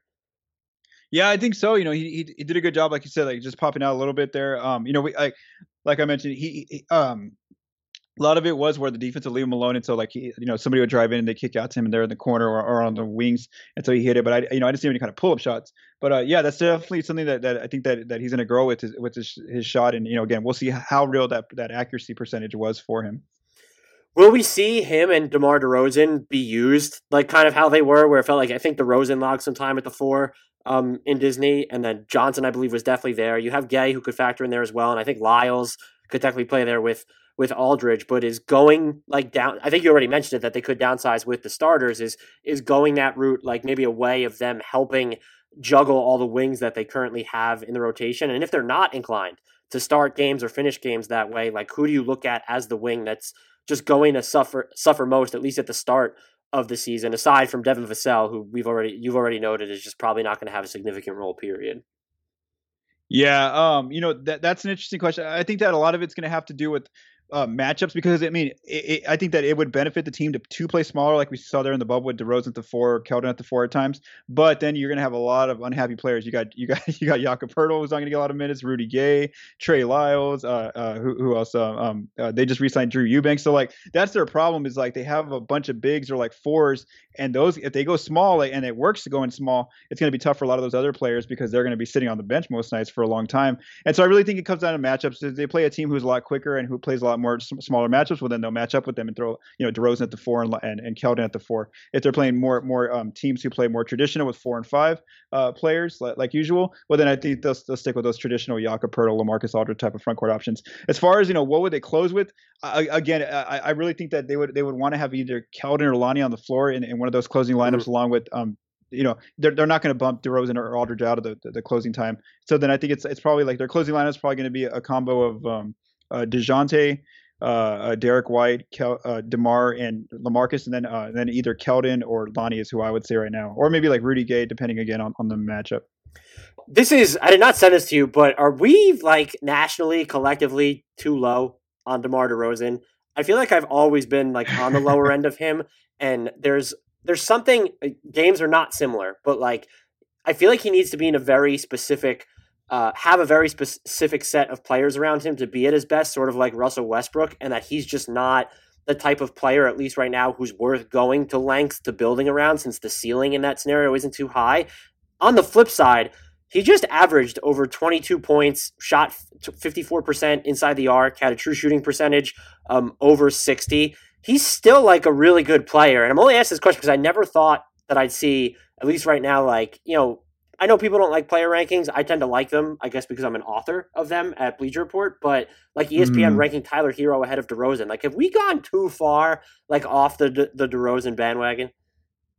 Yeah, I think that it really, you know, he, like you said, like it's weird because like it's hard because like there's some skills that he's just so good at that a lot of players just don't have those skills, and that's his playmaking and his scoring, but his type of scoring is what it is, and I think that that's what's not appealing to a lot of fans or even like analysts. The fact that like he doesn't shoot threes, he takes a lot of mid range, but I mean he really does a great job of running pick and roll and setting up or going 1-on-1 and setting up his teammates, getting to the free throw line, and taking some high percentage shots aside from, you know, you just wish he cut down a lot of the mid range stuff.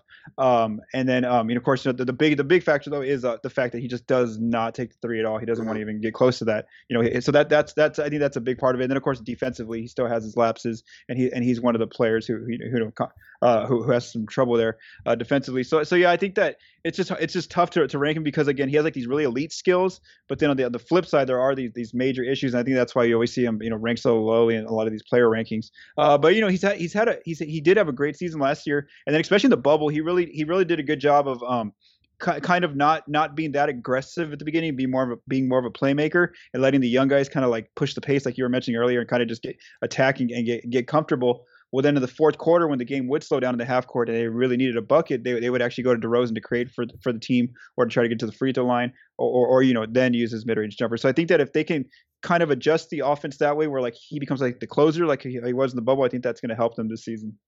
And I'm wondering if I think we would need a larger sample size, but if there's something to the effect that if he is kind of used as this like super small four, the types of players that he might be guarding in those situations might make him less of a liability, because yeah, I think fours are glorified wings now, but he's pretty strong. He's like 6'6", 6'7", and so if you have him matched up just against someone who's not super explosive and looking to put the ball on the floor as so many 2s and 3s are, like maybe that's a way to either, if you want to say, hide him or just make sure that he's having fewer lapses in the half court specifically. Yeah, and I think also a big part of that was the lineups that they were playing in the bubble. Like, you know, like I said, more versatile, younger defensive lineups. That helps them because you can you know, like you said, you can kind of switch his matchups up. You can hide him a little bit, and then, you know, the problem was before the pandemic, it was DeRozan and Bryn Forbes. So the defenses, I mean the opposing offenses, they would try to target either player, and so that was tough for the Spurs because you couldn't hide two different defenders who have some trouble on defense. Well, now with just DeRozan, you know, he's going to be fine as long as he's not going against like LeBron or Kawhi Leonard. You know, if the elite players aren't the ones that he has to guard, then he's going to be okay. If you can, like you mentioned, like you maybe put him like on a spot up shooter or a player who kind of just, you know, slashes and things like that. So I think that, yeah, it's going to help them out as well defensively. I think that's why we saw their numbers improve a little bit on defense in the bubble. Yeah, I was looking this up while you were speaking. The most used lineup with him at the 4 last year was close to league average defensively, which is not like bad at all. Like that would be a win if you end up like giving up only 110.5 points per 100 possessions with him at the 4. Sorry for that derailment, but the ESPN rankings had made me think of the DeRozan question. What should we watch for at the DeJounte Murray this year? I feel like you could pencil him in or predict that he'll make all defense and feel pretty confident about it if you wanted to. He still feels like, despite shooting a pretty good clip from 3 and upping his catch and shoot percentage, and he like had these moments where it looked like his in-between game was coming along. Does he still feel sort of like a mystery box on offense? Yeah, that's the thing. I think that for sure. What you just said there. I think that this year he's going to have a really good defensive year. Especially the fact that he's going to be around better defensive players. We saw what he was able to do just 2 years ago when he made the second team all defense when he had better defenders around him. And I think we're going to see he's going to get back to that. He's going to have like I mentioned, he's going to be able to, because he has better players who can kind of help out. He's going to be able to gamble a little bit more and try to get some more steals and things like that and disrupt passing lanes and not worry about the defender the offense getting away the other player and getting to the basket because he has better help defenders. But on offense, I just don't know exactly where his growth is coming. Like he's made slow growth, especially with his mid-range jumper. That's become pretty consistent now. That's like his go-to bread and butter shot that he really relies on. Like you mentioned, his wide open 3 percentage really did well last year. But again, it's when he was like literally wide open, and a lot of times, the defense, those were just wide open shots. Defenses will leave him open on purpose. And then there would be times too when he was wide open, he would still hesitate. With just watching him. So I'm not sure exactly where the growth is coming from. I would say, if anything, maybe attacking the rim a little bit more. That's one thing he doesn't do as much, and maybe like to see him do a little bit more. Like I said, like if there's a pick and roll, a lot of times his main thing is just to go to the mid range jumper. So I would say that he does a fair job of setting up the offense and running the point. But I would say I'm eager to see if he gets a little bit more aggressive in attacking the rim this year. He did turn the ball over in transition a lot, I think, in each of his last 2 healthy seasons, if I'm not mistaken. And if the Spurs are going to look to be more opportunistic there, is that something that will concern you about maybe his decision-making there? Or do you think just because he's shown that he can maybe get the Spurs into their sets in more of a half-court style, that's just something that'll be fine in the end? I think it'll be okay in the end because I think he's gonna have better players, quicker players out on the break with him when they start getting out in transition. I think because I can't remember that being a huge issue in the bubble. Maybe that probably was though prior to. So I think that's where a lot of that data might come from. So I think he'll be okay. I do agree with you that he had some turnover issues, especially in the half court at times as well. So that's something to watch as well. You already talked about their closing lineup. Is there like a quirky lineup that you're just hoping they'll roll out at some point this season? Yeah, they're just like maybe like not like a traditional point. Like really no. They kind of do it already with like Keldon, Lonnie, Derek, and DeJounte. If they could just get those 4 guys out there, that'd be pretty cool. And of course, I think that'd be really awesome if they can get Devin Vassell thrown out there. So just like a bunch of wings, that'll be fun to see. And who knows if they're playing the Rockets used to be really small, but they were playing a team who plays like strictly just 5 players who are like under 6'10". I think maybe there's a chance for that.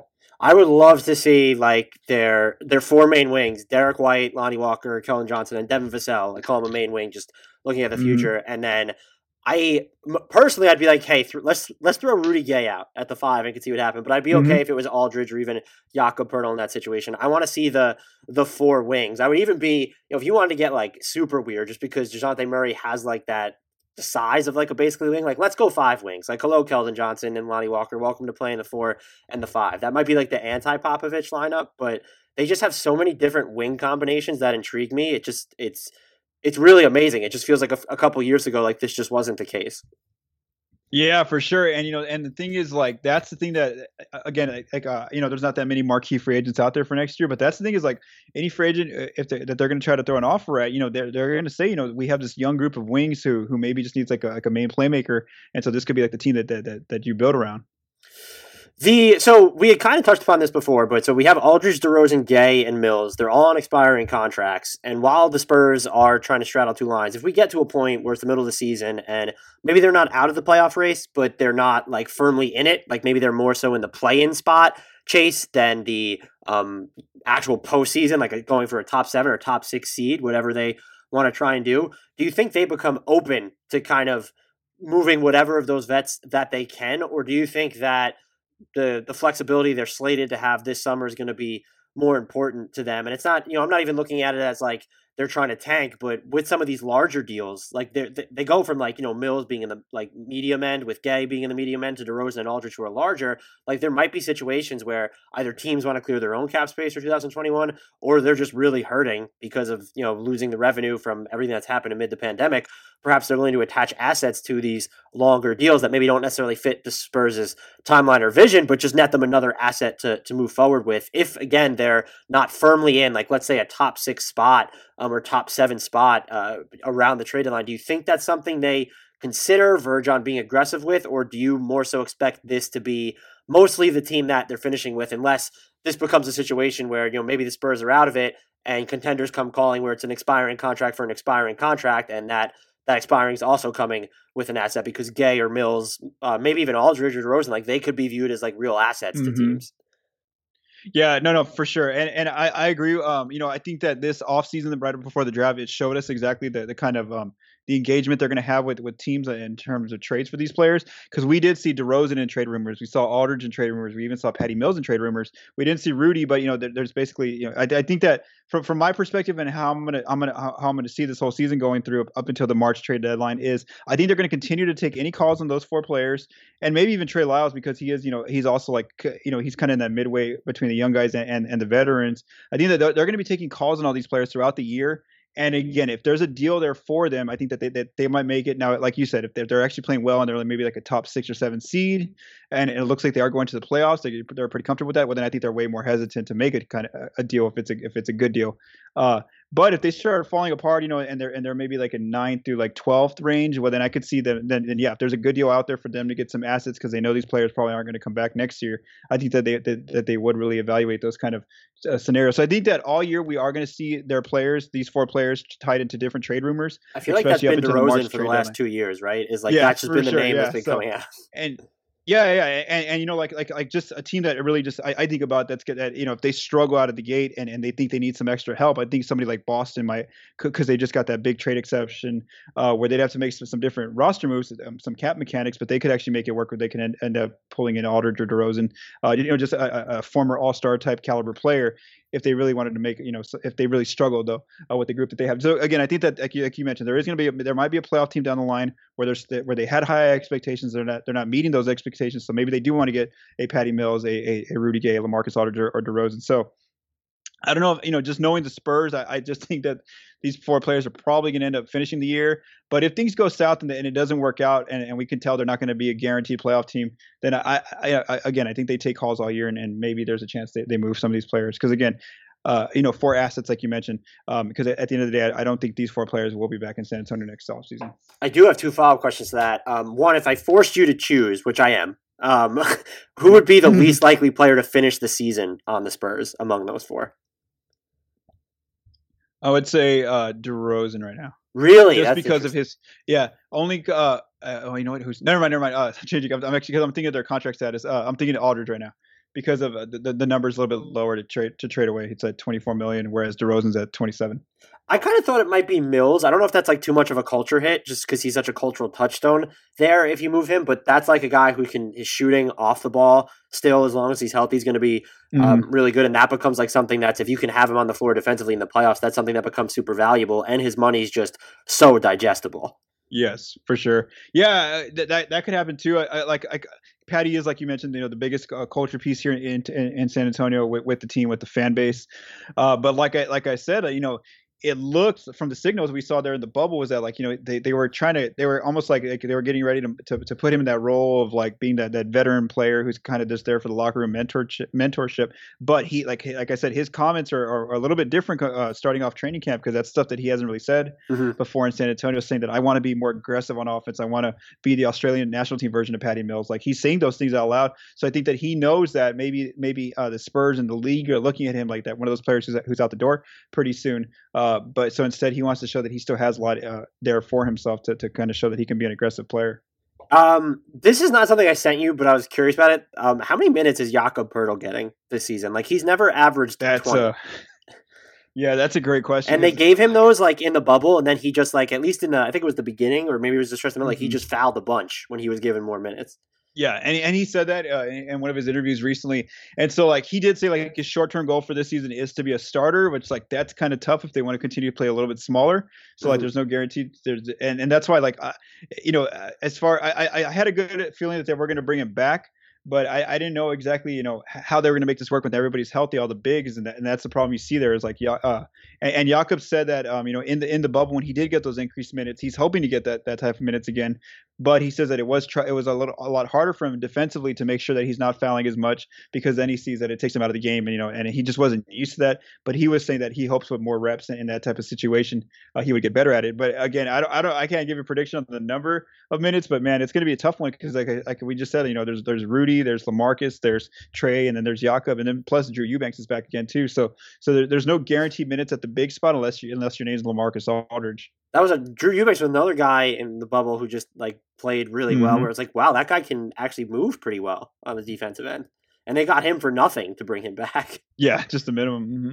Oh, and look, Jakob Poeltl costs less than Mason Plumlee, so that's a win right off the bat. Yeah.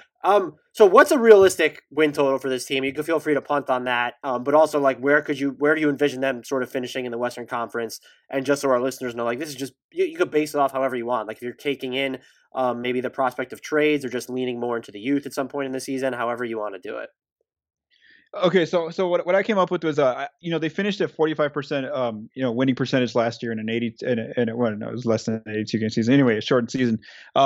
So I would say I do expect this team to be better than what they were last year. So I would say raise that to about 48%. So then when you tie that to a 62 or 72 game season, I'm predicting right now 34 wins for this team. So again, 34 wins is what I'm seeing. I saw that Bovada had their over under at 29.5 wins. So wow. So I'm taking the over there against Vegas. And just overall, I do see them in that 8th through I would say 8th through 11th range. I think that they're going to be one of those teams who's kind of right there in the playoff hunt or at least through the bubble playoff. I mean, for the play-in playoff hunt up until like 10th. So they're going to be straddling that line. I don't know yet exactly because, like I said, I'm not sure exactly how this team's going to work out with LaMarcus and Trey Lyles back.